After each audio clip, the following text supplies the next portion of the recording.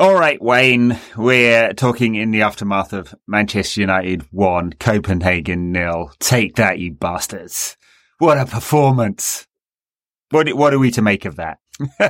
There is it's quite a range of emotions to go through. The frustration. Oh, well, we went through the 7 stages, didn't we? Literally went through the 7 stages, considering the very real and palpable sense of grief, which I'm not downplaying at all.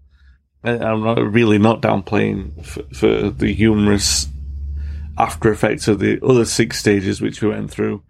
But yeah, it has been the old gamut of emotions for us today. I don't really... The grief of everything associated with the loss of Sir Bobby and the heavy emotion that's been in the air all around Old Trafford today. Yeah. Touching tribute, I thought. Oh yeah, I think look, there's a lot of criticism the club gets for a lot of things, but I do think that they handle occasions like this and Munich with a little bit of class. I do think that United do tend to do that, and there has been a lot of class with the way that they've handled this. I thought it was understated, but in a good way, you know? So not like the whole past few days has not been like over the top. Yeah. It feels like what's the word I'm searching for here? It feels in keeping with the man. I feel like what United have done, sorry to interrupt, but what I feel like what they've done as a club is projected a canvas upon which everyone can pay their own tributes, and everyone's done that, and those tributes have been full, like you were saying, like they've been full, they've been very elaborative, and people have paid the highest honours they can. The way that they've spoke about him has been the most glowing that they possibly could. My own things, I've described it as the best story in football, the greatest story in football.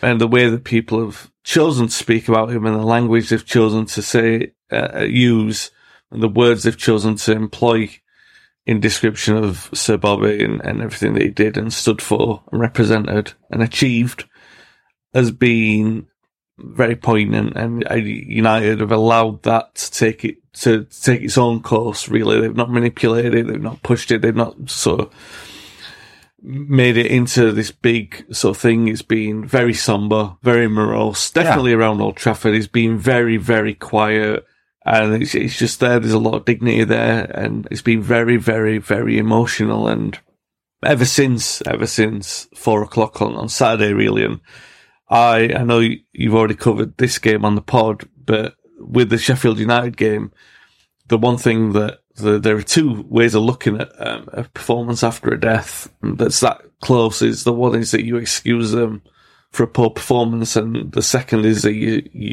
the players use it as inspiration for a better performance. And neither of those things were true, really, because United still hamstrung with the same kind of problems that they've had. And I think that it's too close to them going out for a kick-off that they had any real impact. I don't think that those players were close enough. Even Erik ten Hag, when he spoke about him, and I don't mean this with any criticism whatsoever, but the way that Erik ten Hag spoke about it was with a sense of detachment. So he didn't know him. You know what I mean? He's already part of the past of the club, whereas up until very recently, up until Erik took charge, he was very much present. He was very much up until the news of his diagnosis. He was everywhere. Yeah. He was always around the club. So when he was this first period really where he's felt like he's part of the club's past only because of his illness. And so what I mean is that I feel like the current squad of players is detached enough that it wouldn't have impacted their performance really on Saturday, even though they've been generous enough to dedicate the wins to him. Anyway, I know that this is one thing. I'm just speaking of one of these things, one of these emotions being a range of everything we've went through. So that's just the first. Yeah.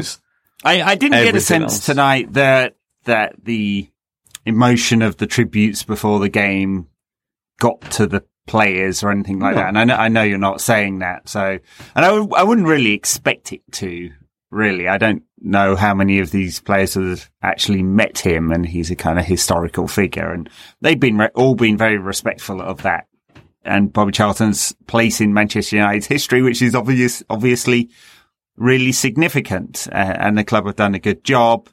And not a word has come out from the Glazer family, which is perfect. We didn't need any of them chirping in. And I think it's all been handled in the most appropriate way. And there are nice tributes from the fans outside in the Trinity statue, floral tributes, cards, scarves, everything you'd expect, really. So well played by the club. Full 3 hand clap emoji tribute. I'm not being glib. I'm just saying, like, well played. It was important that we mark this, and there'll be another opportunity against Manchester City on Sunday. I think there's something planned for that game too. And also, on the pitch. Also, by the way, just before we move on, Charlie, if anyone's listening to this in the interim, which there will be before the City game, there is still the opportunity to go down to Old Trafford and lay those flowers and to write in the condolence book until Friday. So that opportunity is still there for the general public as well. Which a lot of people have, including many of his contemporaries. Yeah. Paddy Crerand was there, Brian Kidd. We'll forgive him for joining Manchester City for this moment. Yeah. Well, he's actually got a pass. He's on the club in an unofficial way in club capacity again, because he's on the board as a representative of the MMMF. So, so he's back at United in a minuscule, informal way. He's aligned with the proper side of Manchester again. But yeah, I mean, apart from that, the grief, there has been the other side of every emotion tonight on the spectrum. And it was, I mean, first of all, resignation that you're watching. And I came to this conclusion just before we scored in the second half. I think this may be our worst Champions League campaign. And there's some low bars lying through there. But I'm looking at thinking, standard of the opposition, what you expect from United, quality of European football as a whole, and this is what we're putting out. And what made me feel really pessimistic about it tonight was that we had balance back in the side for the first time in a long time. And all right, we are talking about Spurs as a reserve left back, and we have seen him vulnerable in defensive positions in other games, and it has cost us goals. And you think, oh, well, we've got some balance on that left-hand side. And then you look at him and you think, well, maybe he's not that great. But, you're thinking, all right, well, we've got balance back. But at least he's got a left peg. Exactly. He's not just for standing on. And the irony being that, we bring him off and the positive changes come. And I'm not digging him out as a single player. Yeah. Everyone on the team, it was just such a below par performance. And you were looking at it thinking, these are the dark days in terms of where Erik ten Hag is going to direct the squad, because there's so much misdirection there in certain players, and even the better players. You're now looking at better players in that team or in the squad and wondering, what is their value to Manchester United in the medium term? Is it as an asset, or is it as someone to build a team around? And I don't think most of these players at the moment, certainly the ones that have been there for longer than a couple of seasons, you're looking at them thinking probably worth more as an asset, especially, a player like Marcus Rashford. And it's sad to look at it from that aspect. But you're looking at a game like that and he wears on and you're thinking, all of these thoughts are there with you and you're thinking, this is grim. And then, I'm telling you, this can only happen at this football club, that you have a maligned defender who's been stripped to the captaincy. He's been served his notice to leave the club for a long time. He was evidently not wanted at the back end of last season, and he stuck around. Yeah. I don't necessarily think in attitude it's a bad thing to want to fight for your place, even though you can see that there's no future at the club. I think there's a large part of me that thinks that that's actually a good personality trait to have in a player. You want to see that in a player, even though you feel like that player should have moved on. Yeah, I'm suspicious of that narrative, to be honest, with Maguire, because I actually think what he said, although he has said things like, I want to fight for my place in the team, he also made it quite clear that there wasn't the financial arrangement that United, West Ham and the club could come to. But anyway, look, it's, I don't want to, relitigate like Harry's move or lack of move. But yeah, look, he played well. He played well at the weekend, pretty well. Anyway, he's done all right tonight, and he scored a crucial goal. What more can you say? That's important, right? He's made a contribution. So did Scott McTominay, almost at the wrong end. Second penalty in a row. Again. It's just, after, two match-winning heroics, 2 match-turning contributions in 2 league games, and then this again tonight. So he's been involved in pivotal moments all over the place, and I felt that was pretty harsh. I haven't seen it many times on the replays, but I thought it looked harsh from that. And then obviously you've got the penalty save as well, which is just it's just this club. I mean, to take a game like that, and in a situation like that where you're looking all right, you're staring probable elimination in the face, and then even looking at it long term, you're thinking, well, what good does it serve United to have won the game? Really, in terms of where they go from. Hey, we could secure our place in the Europa League. That'd be exciting, wouldn't it? Scott McTominay, by the way, since we mentioned him, 30 passes tonight. 30, a whole 30. That was 3 times as many as he made against Sheffield United at the weekend. In fact, more than 3 times as many. You said there was balance with Reguilon in the side. Not to pick on McTominay, because I'm not trying to pick on him, but he removes balance from the United midfield. I don't know what he is as a player. He doesn't contribute much. He doesn't move. He scores the odd goal now and again, but the idea that you could replicate the 5 minutes against Brentford for the full 90, I think we've got plenty of experience watching McTominay to know he can't do that. And so with Bruno and McTominay in there, both chaos merchants in different ways, I wasn't surprised United couldn't get hold of midfield tonight. I don't know what Ten Hag's thinking. I honestly don't. I mean, he or like where we're headed with this. And this is not some kind of, let's get Ten Hag out. I can't see it. I can't see what he's trying to move towards. So I'm still yet to understand why Mason Mount was brought to the club. It seems like Ten Hag doesn't want to play him right now because there's 2 games in a row he hasn't played or made any real contribution to. I think he got a few minutes against Sheffield United, didn't he? So if he's not the answer at number 8, and Eriksen isn't because we can't trust him to play a full game, and it's McTominay, but we can't trust him to be able to retain the ball, and yet Ten Hag wants to play possession dominant football. You can't do that with that makeup of the midfield. And yet we're moving the ball too slowly to play counter-attacking or transitional football. I don't know what it is that we're trying to build here. And that's not a good sign. And I don't know that we can blame injuries anymore for that. There are still a few. I mean, Casemiro's out, but he's been pretty dreadful for 6 months. Kobe Mainoo's out, but he's never really played. We've got a lot of hopes on a player that has never really played. Luke Shaw is an important player, but he's not going to fix that central midfield. And so I felt it's not one of the 7 stages here, but I'm bloody confused about what it is we're moving towards right now. Yeah. No, I think that's fair. I don't think there's anything that you can get out of winning in that kind of fashion.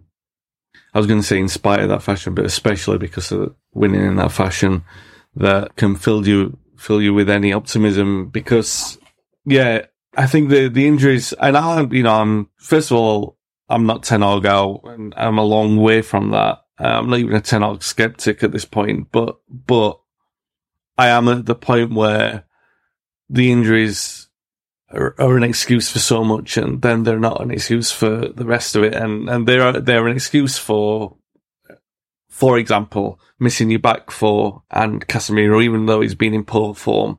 That's 5 of your outfield team from last season who were so good and contributed to defensive solidity that we saw and is uncontestable because we saw the improvements there. So obviously when you miss all those players and you change your goalkeeper, you are going to see an effect.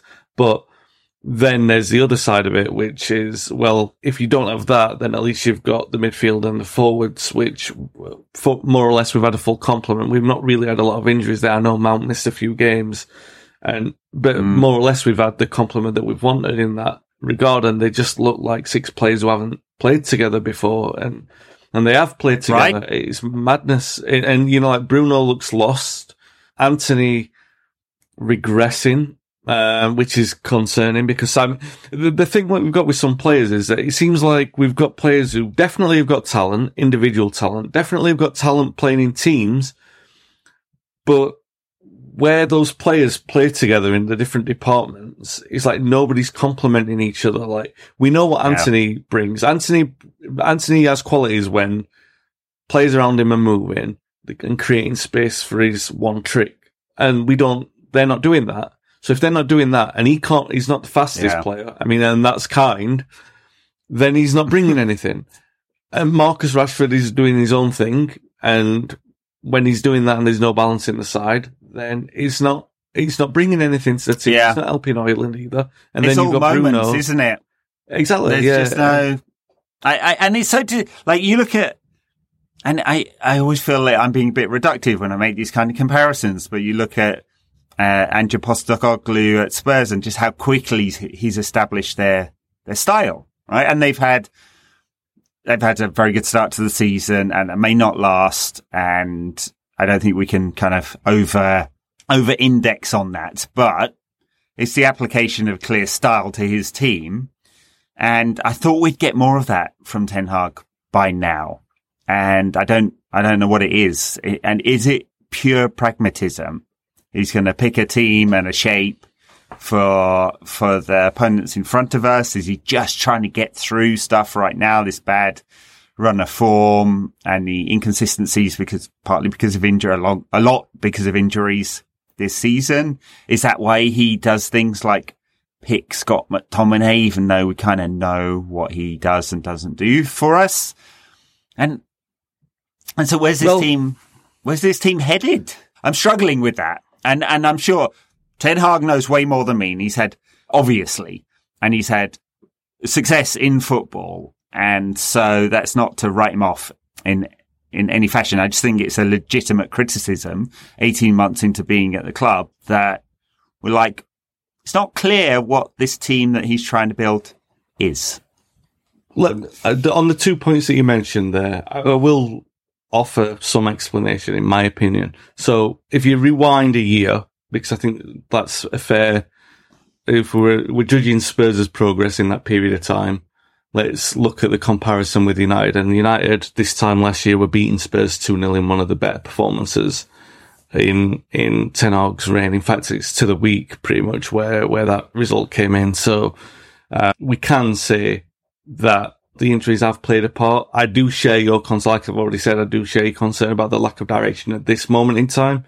But in the same sample size of like 3 months, then we did have a clear identity. And Ten Hag was making major waves, and he was doing that. I mean, it's not exactly the same, but he was kiboshing Ronaldo from the side, and he was throwing tantrums, and Spurs have had to do this without Harry Kane, so they're redefining their style of play and everything like that. So, yeah, in that comparison, I feel like we owe Ten Hag a little bit of slack until he gets those players back, because if we're being completely fair and reasonable, Martinez and Casemiro, particularly together, in the way that Martinez progresses and tries to penetrate that back line, he is a big Casemiro miss. sits.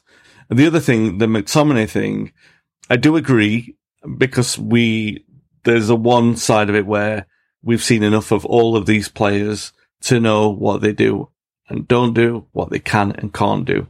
But when you have a player who has been playing very well internationally, and then he comes on and does what he did against Brentford, I think it's only fair that he got those games against Sheffield United, against Copenhagen, because those are two games that, and we have just about afforded to carry that player in the team, and we've seen what he can do, the damage that sometimes having him in the team can do with A, the style of play, and B, the disrupt to the back line and the 2 penalties conceded. Yeah. And that'll probably, I mean, I'll be very, very surprised if he features at all against Manchester City, because I think it's obvious that it's not worked. However, I'm not going to dig out Ten Hag for giving him a chance in the same way that I look at, he brings on Martial and brings off Højlund, and I think, all right, this is to spare him the minutes and to give Højlund a rest. I can understand that, but there's nothing to be gained in Martial. Even if Martial had scored tonight, there's no point persisting with that, because you know where it ends up. Whereas with McTominay, I still feel like, well, not that there's a long-term benefit to having him in the team, because we all know what he can't do, but I didn't see the harm in giving him these run of games, because he'd earned it for that moment against Brentford. Sure, I guess. It's just but it is, like you said, it's moments in the game and in the season, and that's the issue, because now you know that there's no long-term investment in that. There's no direction with where that goes, and that's the concern, because you look at tonight, and the biggest conclusion you've got from it is not that Maguire's going to suddenly be a permanent fixture in that side. Your biggest hope of a conclusion from that game is that it changes Onana's fortunes, really. Because there's nothing else to come out of that other than thinking, hopefully he's more confident. Because, look, the one thing we should say is that it was a magnificent save from the penalty. That was a great save. And I've been very critical of his goalkeeping. I've said some unkind things about him, but that was a great save. And that's the best conclusion you can get from it, because there's nothing else that makes any sense from what we saw. Yeah. There's nothing got his that hand makes in the wrong place, though. I mean, no, I'm being churlish. He did get his hand in the wrong place. He got an arm there. I really hope it changes his fortunes as well. He made a good save earlier, diving away to his right to stop a potential Copenhagen goal. So yeah, I hope that gives him some confidence, and literally the last touch of the game. Yeah. Wasn't it? Because the ref blew for the full-time whistle straight after that. And look, I guess the key moment, United's goal came from Eriksen's great ball. I guess Ten Hag can't trust him, or doesn't trust him to play the full game, but he's made an impact as a sub. 5 games in a row now that he's come on as a sub, and he does make an impact in that role. So if he's happy doing that, and Eriksen's happy, and Ten Hag's happy doing that, then fine. Great ball, good positioning from Harry, fine header, solid goal. Yeah. But it is all moments, isn't it? And I was thinking, I was musing did I write this down on Twitter, or did I just think it in my own head? I was like, United will probably find a moment in this game, because the players are just so much better, right? Yeah. And again, to be reductive, Copenhagen's annual wage bill, £12 million. United got 6 players that earn that themselves. So only the 190 million or so bigger United's wage bill, and so that's a reflection of the quality, or should be a reflection of the quality of the two sides, squads, teams involved in this. And you just think, well, at some point we'll find something, which you should do against teams that aren't quite as good as you are. Yeah. But it wasn't systemic, right? I didn't think, oh, well, we've got a way of moving them around here that is bound to create 5 or 6 good chances, and we're bound to score one of those goals. It was just more like someone will come up with something. And that's worry, because it's like a good 6 months before, since United have consistently put in those kind of strong performances. I asked on Twitter again, when was the last time? Because I genuinely can't remember it. I'm getting into when 90 minutes of, that was good, lads. That was good. And the other thing that worries me is they're so static at the moment, and it was so slow. And if it was right at the end of the season, I'd be going, oh yeah, they're tired. All right. But it was like, do they know where they're supposed to be at any one time? And is it instinctive? Clearly not. And especially in going forward, we can't really say that's about injuries, because it's not. It's these players, most of these players have, well, I guess Højlund's new, but a lot of these players have played together. So, should know where you're supposed to be at any one time right now. Some of that should be natural. a lot of people like striving hard.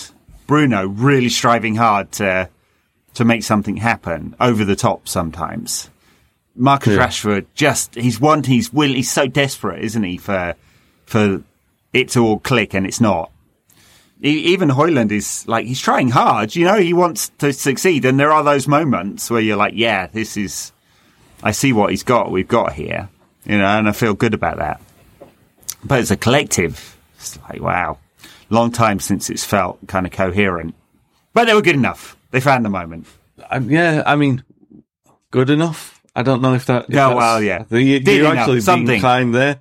It's funny because you say Eriksen, and Eriksen really, if you look at him in isolation, him coming off the bench for Manchester United and creating the winning goal, that should be a normal thing at this stage in his career. And that should be that's a normal thing. So if United were challenging for the top trophies, then Eriksen coming off the bench to help them, I think is normal. You would expect that to happen. So that part of it's fine. It's the fact that, like you said, the reliance is that you're actually relying on him, but you know that he can't do it for the full game, which is bizarre to really look at it in that way. That he was the one. And look, this is not against Eriksen, because I think he's fabulous. I think he's been a really sound arrival at United, and I've liked what he's done, even the concerns over 90 minutes aside, and physical strength in big games aside. What he does bring, and what the quality that he does bring, is instantaneous to see the improvement that it had. But if he hadn't dropped dead at some point, maybe we'd be getting the real Christian Eriksen. I don't know. I don't really know, because I don't think, I saw the moments when he was playing for Brentford, but I didn't watch them every week. I don't know whether he's dropped off physically since then, or from before his collapse during the Euros. But we know he can't do it for a full 60 minutes. And like you, I think that's totally fine, actually, if that's his place in the squad. It's that, what is the right balance of the three in that midfield, which will make this midfield function? Yeah. Can we even play Ten Hag ball, possession dominant football with Bruno? And given that he is way, way out front, if you look at expected assists, or chances created, expected assists sort of XY graph, he's miles ahead of everyone in the Premier League on that. He creates chances. You expect him to create goals. He's going to keep doing that. That's the player he is. But he's not a player for a possession dominant team, really, unless you have two players behind him who are very comfortable in possession. Yeah. And maybe we do. I don't know. Actually, I'm looking around that squad and going, I don't know what that combination is that will get to where Ten Hag wants United to be. Amrabat might be that, but it's not dynamic in terms of his passing. Maybe that's okay. Casemiro's not. He's a 75% success rate player. He's a bit wild with it. Mount, more secure, but Mount and Bruno get in each other's zone. So McTominay definitely not. So it's a challenge for sure. Yeah. If he wants to take this team forward. The Bruno one is interesting, because you look at where we were before we signed him. We were desperate for a player like that, who took those risks. And that's not an understatement. If I know some people have shorter memories and they don't remember those times. I remember Andres Pereira being that number 10 and constantly playing there, and he was making wrong decision after wrong decision, and because that stage wasn't for him. Everyone was getting frustrated, and then when you brought in Bruno, and yes, all right, the percentages, the risks that he was taking were higher, but the quality was there, and United, it made a massive difference. And now you look at a system, and you're almost tempted to say that Ten Hag always not quite as pragmatic as Van Gaal. In fact, nowhere near as pragmatic as Van Gaal. But a player like Bruno wouldn't survive in a Van Gaal system. And what that leads me to believe is that in an Ajax-style system, there isn't really an obvious place for a Bruno Fernandes kind of player. Now, it's a dichotomy, because he's It makes me think back to a number of United players over history. I'll go Premier League history just because of my age. When football was invented. Yeah. Exactly. So if you look at players who booked the system in terms of they came into a formation where there wasn't an obvious fit. So you got Cantona, massive hit, everything fell into the right place. There wasn't an obvious place because we weren't playing 4-4-1-1, we were playing 4-4-2, and Ferguson was looking for a striker to play as a number 9 off Mark Hughes. That's why he was after Shearer and why he was after Hurst. And then Cantona was playing behind Hughes. And what happened was Hughes brought everyone into play and it changed everything by accident, but a happy accident. Yeah. Veron, a magnificent player.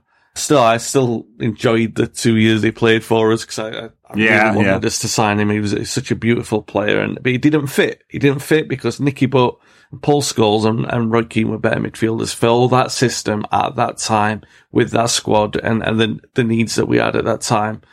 Kagawa is another player that we signed who were extremely talented, but and obviously Fergie was desperate to have a player like that in his team, but there was just no place for him because it didn't seem right. No Ferguson side ever really played with the pure 10 like Kagawa was. No. And he ended up playing him on the left as a result, right? So. Right. But the difference between those sides and this side was that those players got swallowed up in the quality of other players and United could win without them. United can't win without Bruno, really. They can't. There's no one that does things to a high enough standard, taking those risks in there. So he's actually a player you've got to carry in the team because of what he brings to the side that other players cannot do. And Ten Hag's not in a position. Maybe if things had gone differently with injuries and form, maybe he would be in a position now to try something like this with Mount taking his place. But he can't afford to take that risk at this moment in time. Yeah, and Mount's nowhere near as creative. There's a big creative black hole if you do that. So I do wonder whether, and I know we did actually have a game tonight that we really talked about, but I do wonder whether if he had managed to get Frankie de Jong, who's an excellent progressive passer and carrier, and uses space really well, whether it would just create more balance in this midfield. I suspect it really would have. And I'm much closer to having the kind of side Ten Hag really wants to build. Yeah. Didn't happen. They went for a very different style of player. And we're kind of caught a little bit. They may all be very good players. I don't think there's anyone that United are carrying currently in the squad.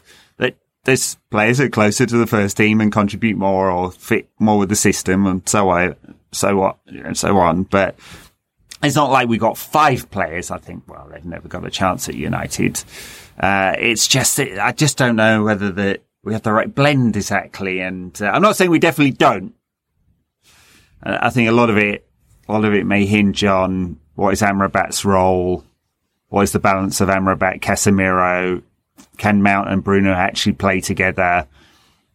And looking at the skill sets, does Manu become the answer at some point in the season? Not saying straight away, but just because he is the passer, a carrier, and technically very strong against the press, but who knows? Not going to chuck everything on an 18-year-old to solve United's problems.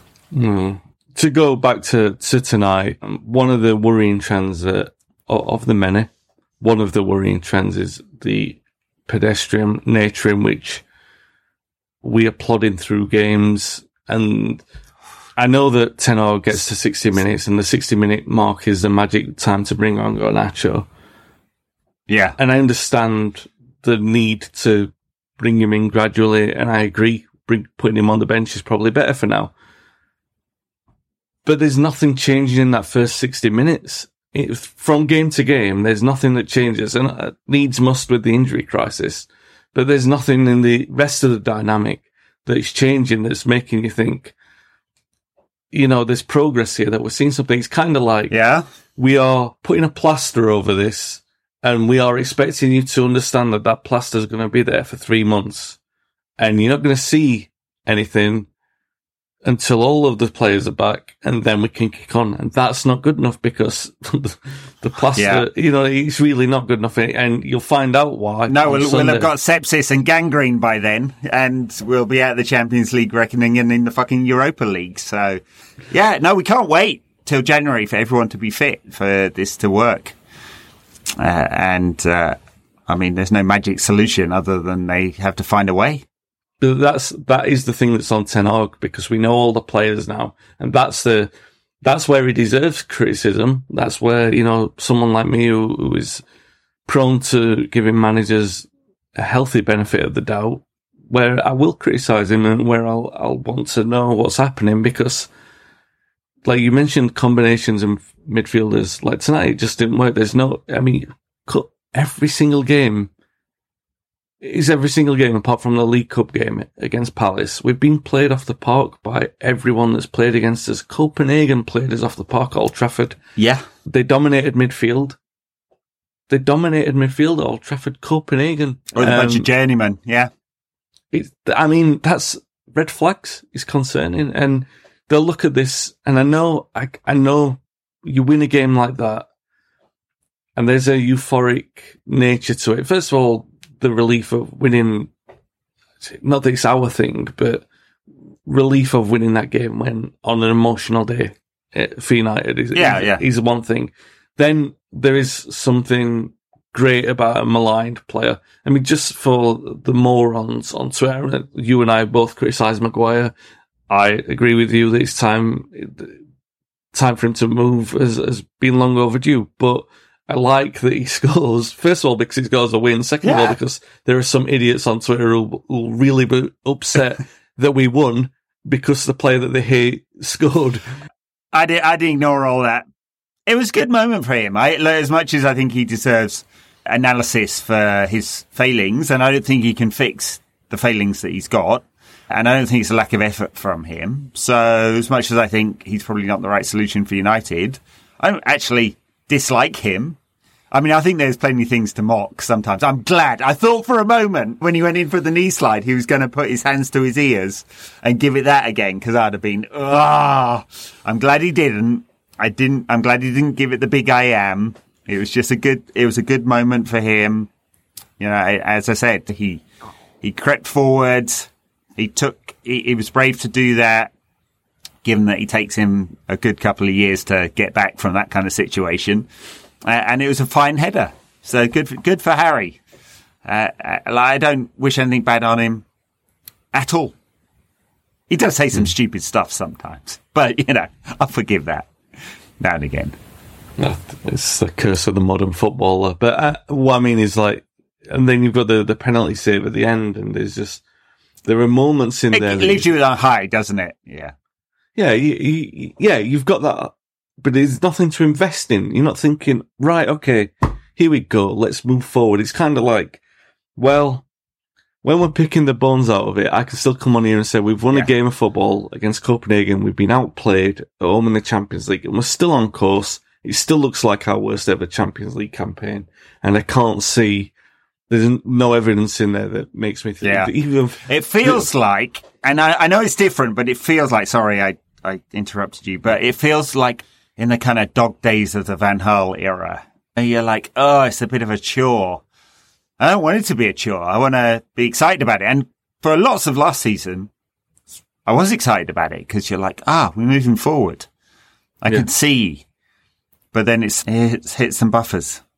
We were debating, old Rankcast WhatsApp group, debating whether this is like Ollie ball without the vibes or Van Gaal ball without the Van Gaal's personality.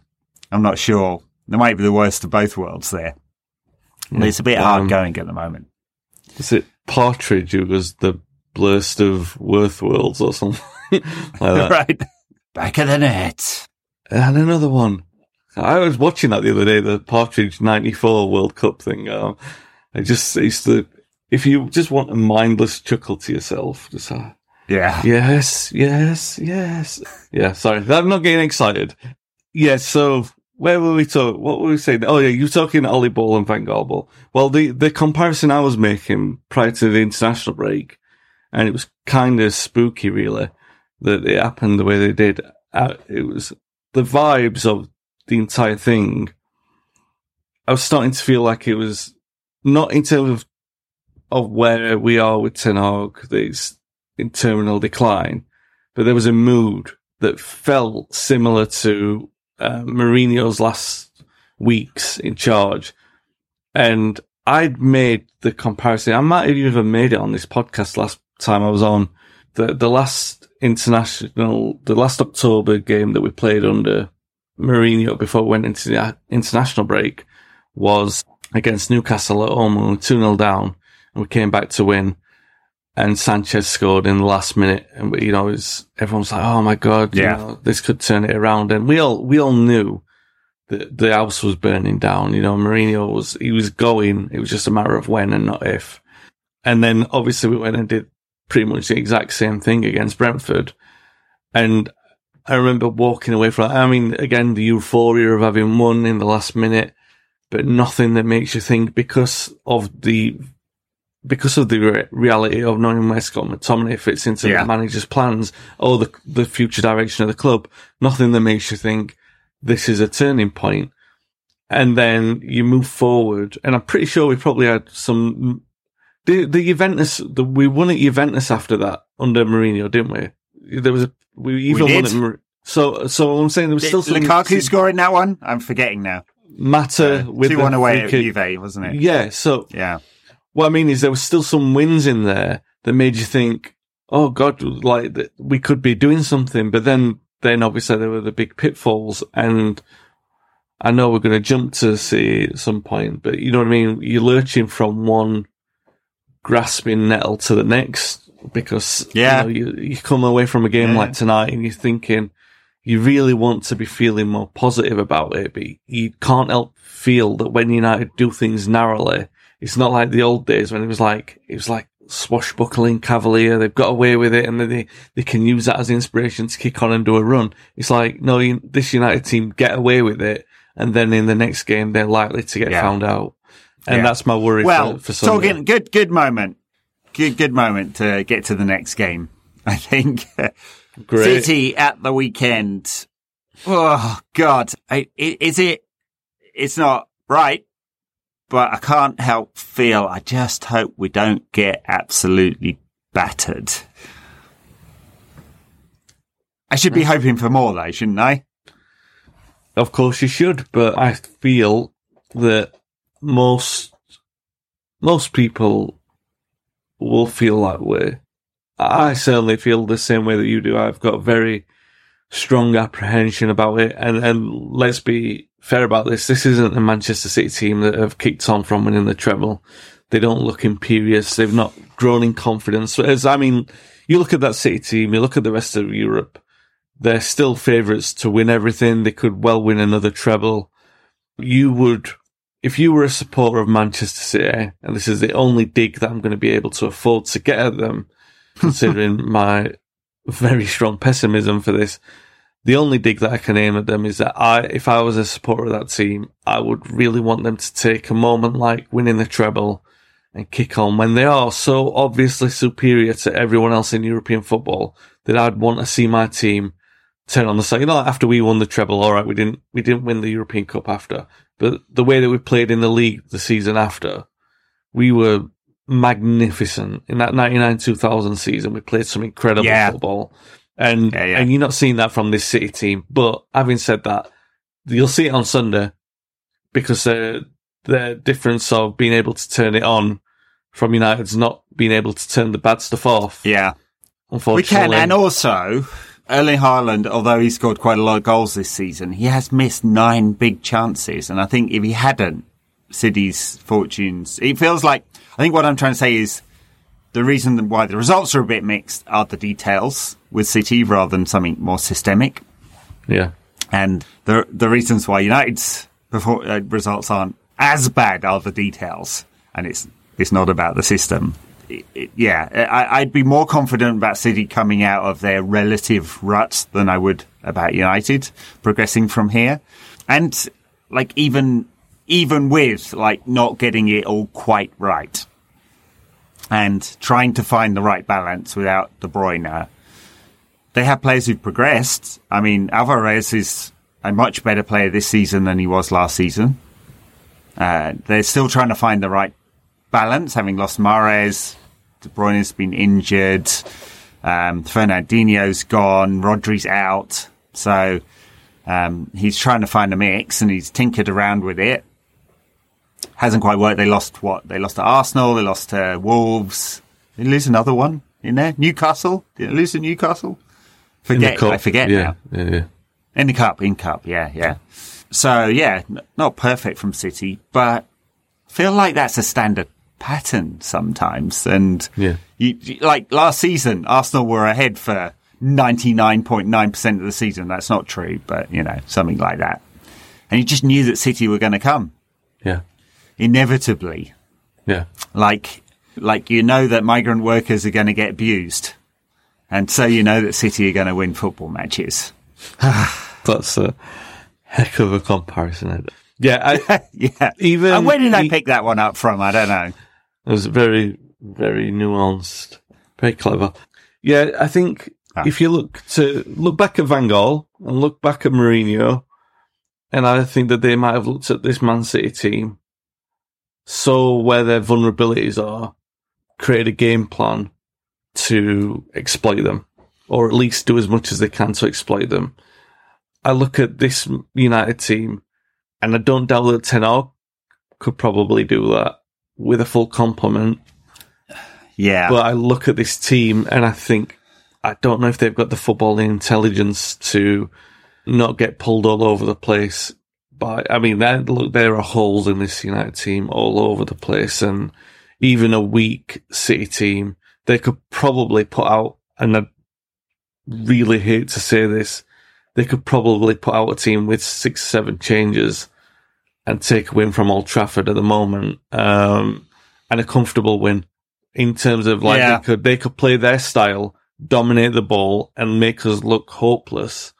And I hate thinking like that about this team, because we saw what they could do last season, but there's an attitude that's missing there at the moment that was there. Yeah, that does sit with the players, but I do think some of it sits with the manager as well.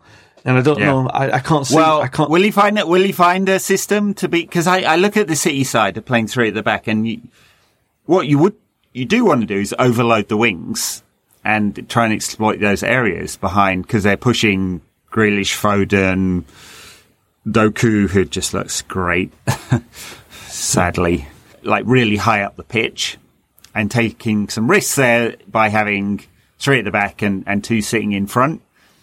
And so if United could overload the wings or make the switch from left to right, it's just like, how are they going to do that? Right? With the mix of wide players that we've got, they all want to come inside. Yeah, and also I just don't see it. The players that United have got in those areas, even if they were disciplined enough to stick in those areas and, like I said, exploit the wide areas, they're not.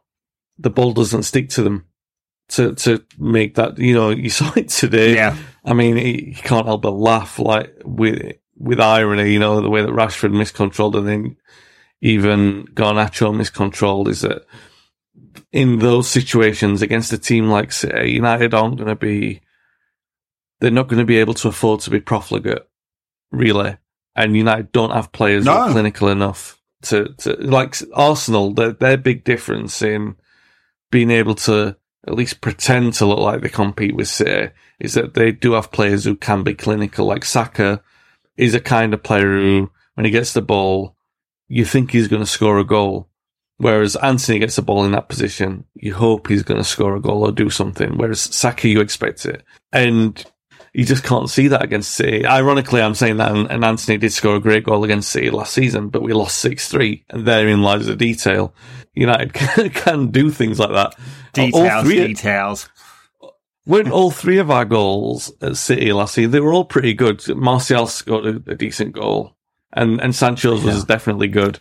But we conceded 6, and you can see exactly I guess the difference. At this stage, I take a 1-0 defeat or something. I just don't want to get battered again. Yeah. Like, I'm sick of playing City and Liverpool and then hammering us. Yeah. But I think, even though I agree with you, again, and I don't want to be too pessimistic, but I guess that this is a way that this is rounding out. What if we win on Sunday? Well, it'd be a great moment, but it will just be that. Yeah, you're still not seeing the green shoots, really. You're not seeing the green shoots because there's nothing there until this, like, sort of 5 or 6 months turnover of what's going to happen next in terms of the squad, in terms of the top of the club and everything like that. And I think that's the most depressing thing of all, is that it doesn't, I think for a long time, maybe over the last 18 months, when we're talking about Rangnick, when we're talking about the change of manager, and I know this isn't strictly relating to the game tonight, but it is, and I think it's pertinent to talk about a feeling like this after a win. Winning in dramatic fashion like we did, is that you can win like this, and you can look forward to a game on Sunday and not know the outcome of the game and think we could win that game and still feel pessimistic about what the future holds, because now it's not any longer about, sorry to just ramble on with this point, Ed, but when we were back with the Rangnick era, you're looking at those players and thinking, all right, well, a lot of you are in Last Chance Saloon. Well, the doors have closed on Last Chance Saloon. There's nothing to be learned about this anymore. And it's like, so there's nothing to be learned about anything until we are in a position to be able to turn over some of the squad. And that's the sad facts about it, really. And I hate to feel like that this is the position that we're in at United at the moment. So, maybe the upbeat assessment of that would be, sure, Martinez, Mainu, all be back. Who else is missing? Wan-Bissaka, all be back before the new year. So Jim comes along with his absolutely massive checkbook. Better call it a day there. Got any predictions for the weekend? Famous victory for Manchester United? As the great Clubber Lang once said, pain. All right. Thank you very much, Wayne.